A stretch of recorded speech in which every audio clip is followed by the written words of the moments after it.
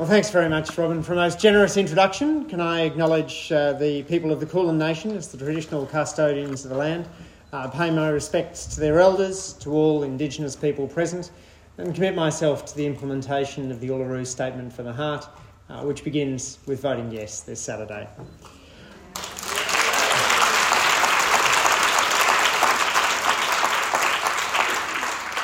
I'd like to thank Monash University, the National University of Singapore and the Centre for Evidence and Evaluation and Implementation for hosting today's summit.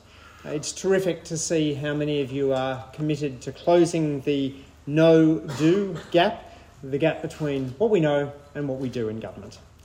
The title of my presentation is Changing the World, One Coin Toss at a Time, and I chose this title because the simple act of tossing a coin can help us get the evidence we need to address the most difficult problems.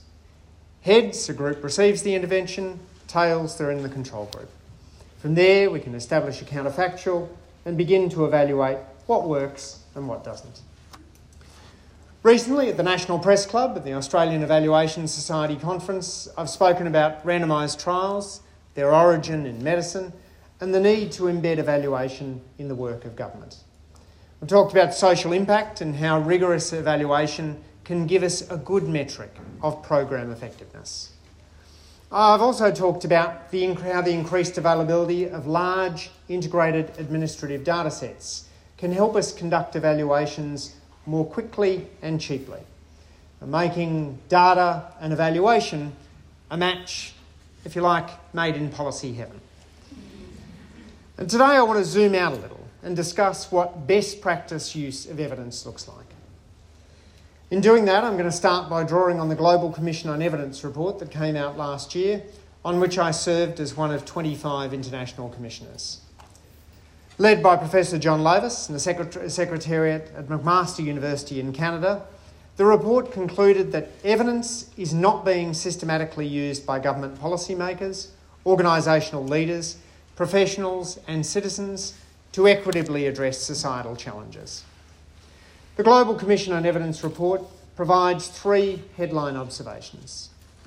First, evidence is for everyone. The Global Commission on report says we need to put evidence at the centre of our everyday lives.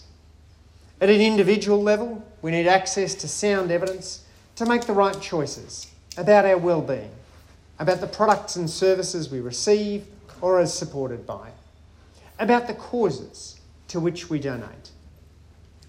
Government policymakers, organisation leaders and professionals are included in that definition of everyone.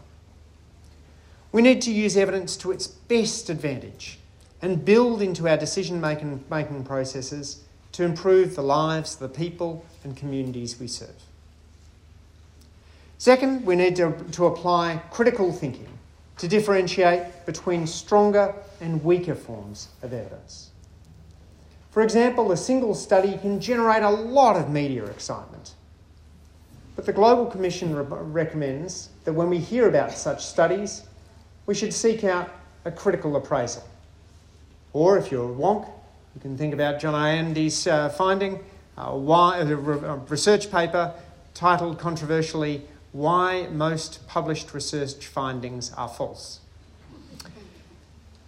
Better yet, we should seek out an evidence synthesis that incorporates that study along with its related studies to understand the effect of a particular policy or program. Likewise, we should be wary of eminence-based decision-making when it replaces evidence-based decision-making.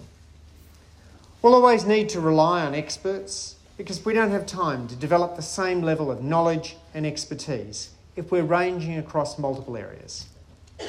But the best experts will be able to share and summarise the evidence, or even better, the evidence synthesis that their advice is based on. Third, especially in government, we need to nurture all elements of a national evidence infrastructure. The research system, such as universities and research funding bodies such as the Australian Research Council, the National Health and Medical Research Council, are central parts of that infrastructure. But the Global Commission encourages us to pay attention to other elements of the evidence infrastructure. The evidence support system refers to the capability, processes and units that support evidence use. In Australia, this includes the requirements for evidence and evaluation set out in the Budget Process Operational Rules, which our government has made public for the first time. The evidence implementation system refers to organisations engaged in evidence synthesis in preparation of guidelines based on those syntheses. It also refers to teams in and outside government that are thinking about how to implement evidence. So what does best practice use of evidence look like? And can it work in the real world of policy making and implementation? The Education Endowment Foundation was established by the British government to generate, share and use high quality evidence to inform teachers, school principals and policymakers about what works in improving academic outcomes for disadvantaged students. In effect, the Education Endowment Foundation straddles several features of the evidence infrastructure. It's involved in the research system by commissioning new research, and it's involved in the evidence implementation system by preparing evidence syntheses and guidelines. Robust evaluations, such as randomised trials, are a hallmark of the Foundation's work. In fact, it's one of the leading bodies commissioning randomised trials in education globally, delivering about a fifth of all known education trials in the past decade. Furthermore, the Foundation has commissioned some of the largest education trials. Sample size matters for generating more precise results. Sample size matters too because it lets us conduct analyses for different subgroups to determine not only does the program work, but for whom does it work? As my friend John List puts it, he's never seen a social program that works equally for all subgroups. Over the years, the Foundation's built a knowledge base from which we can learn how to generate and use evidence. One of the best features of the Education Endowment Foundation is the way it makes research accessible. Teachers and decision makers in the education community have classes to teach and schools to run. They don't have time to sift through mountains of studies. To help them to compare and select programs, the Foundation uses a consistent approach and process to deliver and report evaluation results. The Foundation's dashboard uses a padlock rating system to help teachers interpret complex trial results and understand the level of confidence they can have in the evaluation results. An evaluation receiving 5 padlocks is the equivalent to fine dining at a hatted restaurant. It means you can trust that the evidence is of the highest quality. By contrast, a rating of 0 padlocks would be a hit and miss pizza joint. In other words, the study adds little to the evidence base, and worse, may cause indigestion. When educators ask for support for a new program, cost is likely to be the first thing that comes up in that conversation. And so the Education Endowment Foundation dashboard rates the cost effectiveness of interventions. For example, the University of Oxford evaluated a program called First Class at Number, a numeracy intervention used by over 4,000 schools. The researchers found pupils in the program made, on average, 2 months additional progress in maths. The evaluation was rated 4 padlocks, a high confidence rating, and the intervention was well rated on implementation costs at £77 per student. The Foundation lists more than 200 projects, including the Institute of Fiscal Studies evaluation of the Magic Breakfast Project in 2017. The Magic Breakfast Project is a free, universal before-school breakfast club for Year 2 to 6 pupils in the UK, aimed at improving academic outcomes by increasing the number of children who ate a healthy breakfast. Controlling for variables such as age, school level, socioeconomic status and others, the trials suggest 2 months additional progress was achieved for Grade 2 students, but no benefits for Grade 6 students, although that evidence only received a 2 padlock confidence rating. Why 2 padlocks? Well, the study was originally designed as a randomised trial, which might have got it a full 5 padlocks, but there was an error in the randomisation process. Consequently, it was reanalysed using regression analysis, which meant the evaluation wasn't as reliable. The main impact evaluation was accompanied by a process evaluation, comprising a survey of teachers and extensive interviews with parents, teachers, students and delivery staff. They were used to understand barriers to take-up and features of effective delivery of the breakfast clubs. What does that tell us?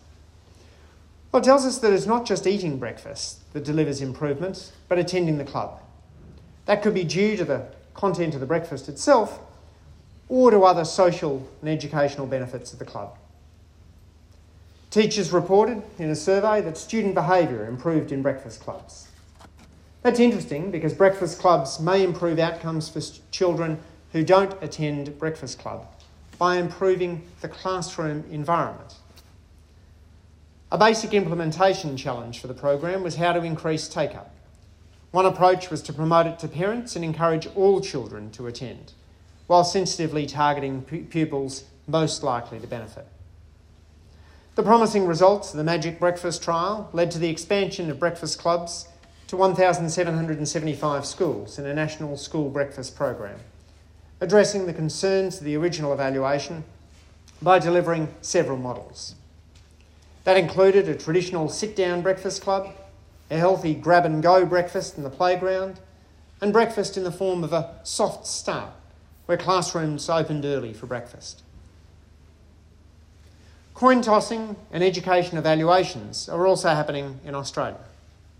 Established in 2015, the Australian spin-off of the Education Endowment Foundation is the Evidence for Learning initiative.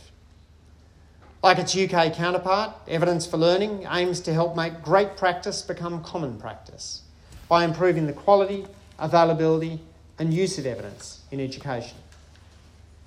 In doing so, Evidence for Learning has published the results and summaries of randomised trials evaluating the effectiveness of several education programs in Australian schools. The independent evaluation reports are valuable because they provide key considerations for teachers, school leaders, program developers and decision makers. For example, the Teachers and Teaching Research Centre at the University of Newcastle evaluated the Quick Smart Numeracy program in 2019. Teachers delivered the Quick Smart tutoring program over 90 sessions across 30 weeks to Year 4 to Year 8 students to improve their fluency in basic maths. The researchers assessed more than 280 students from 23 schools in a tutoring program against a control group of students who continued their regular maths classes. There was strong evidence that Quick Smart improved primary school students' interest in maths and confidence in maths. But curiously, it didn't have a positive impact on their maths achievement. This evaluation has a high evidence rating of 4 padlocks. It's an important finding that reflects an issue we often see in evaluation. While interest and confidence improved, those changes didn't translate to an improvement in the main outcome of interest. The researchers found schools had trouble timetabling the sessions. None of the secondary schools achieved 90% or more of the program.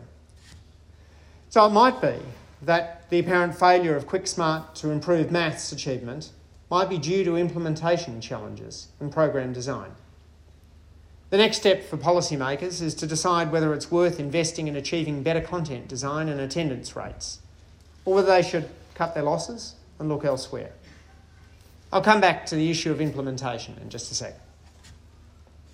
The next Australian example is one of the largest randomised controlled trials in education in Australia. In 2018, the Australian Council for Education Research evaluated the Thinking Maths program, a program for maths teachers to better engage with middle school students. That evaluation involved more than 150 schools in South Australia who were randomly assigned to an intervention group or a control group. Importantly, no one missed out on the program. The first group started the program in Term 1. The second group acted as a control group and started in Term 4.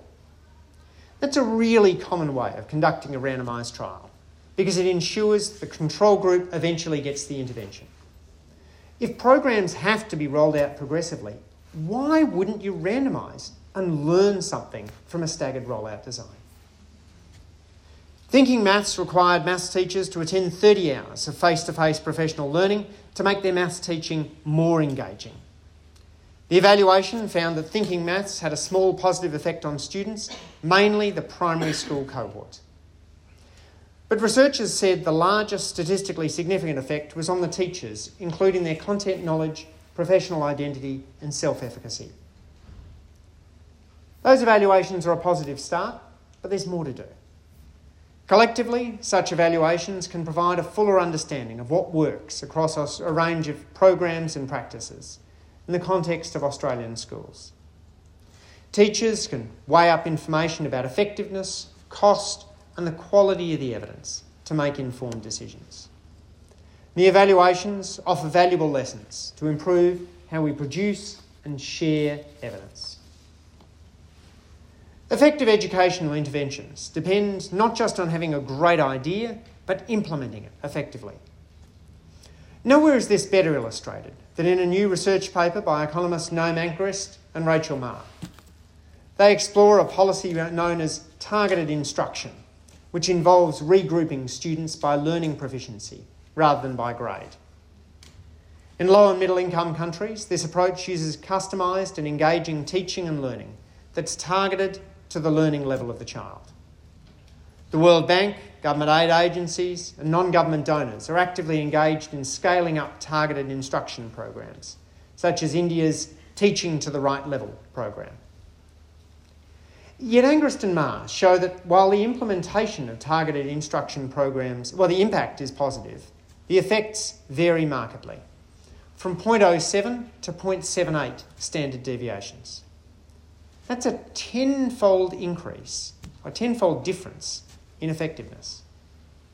Using a new randomised trial in Botswana, they show that when the program is implemented with high fidelity, it can deliver average gains of 0.8 standard deviations. Improving implementation is as important as having a good program in the first place. While that finding comes from a developing country context, the broad lesson applies to Australia. It's not enough to have good interventions. We also need to ensure they're implemented effectively. If we want to change children's lives for the better, we need to sweat the details. Many of the problems governments face in public policy are difficult. If it was easy to close life expectancy gaps, education gaps or employment gaps, past generations would have done it by now. The fact these challenges persist means good intentions aren't enough. So there's an opportunity for governments to become better consumers of evidence.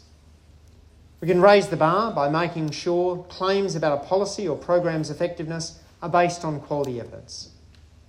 By tossing a coin and establishing a counterfactual, that is, establishing what would have happened if the policy wasn't implemented, the Australian Public Service can help produce and share evidence about what works and what doesn't.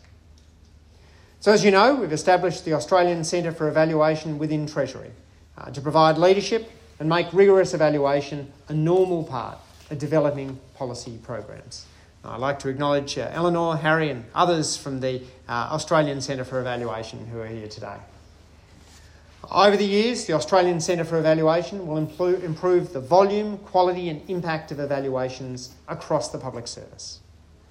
As well as championing randomised trials and other high-quality interventions, the Centre will partner with government agencies to initiate a small number of high-quality impact evaluations each year. I can announce today that ACE has entered into its first partnership agreement to support high-quality impact evaluations. That partnership will be with the Department of Employment and Workplace Relations and will use randomised trials to evaluate different features of online employment services.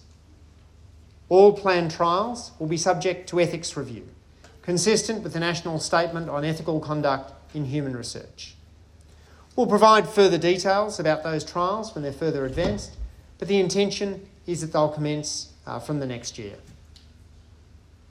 So in conclusion, in our favourite cop shows, the crucial evidence is guarded under lock and key.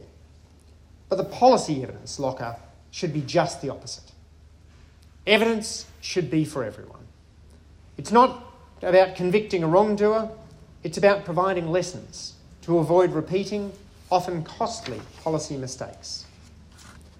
The Global Commission on Evidence report goes to the value of focusing on evidence syntheses rather than single studies.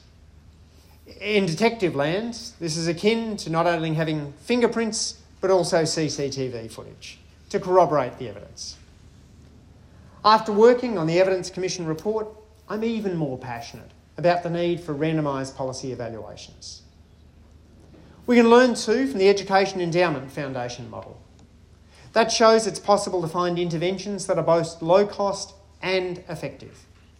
It shows the club is just as important as the breakfast. But most of all, the Foundation shows it's possible to build a knowledge base from which we can generate and use evidence to improve outcomes. Likewise, the Australian offshoot, Evidence for Learning, is following in the Foundation's footsteps. All levels of government have a role in evaluating their policies and closing the no-do gap. We've established the Australian Centre for Evaluation to lead the way in building a better feedback loop and help build a culture of continuous improvement within the public service. We can improve our policy interventions and address our most difficult challenges, one coin toss at a time. But the coin toss is only the start of the evidence building process. We also need to bank evidence, share it and implement it. Thanks very much.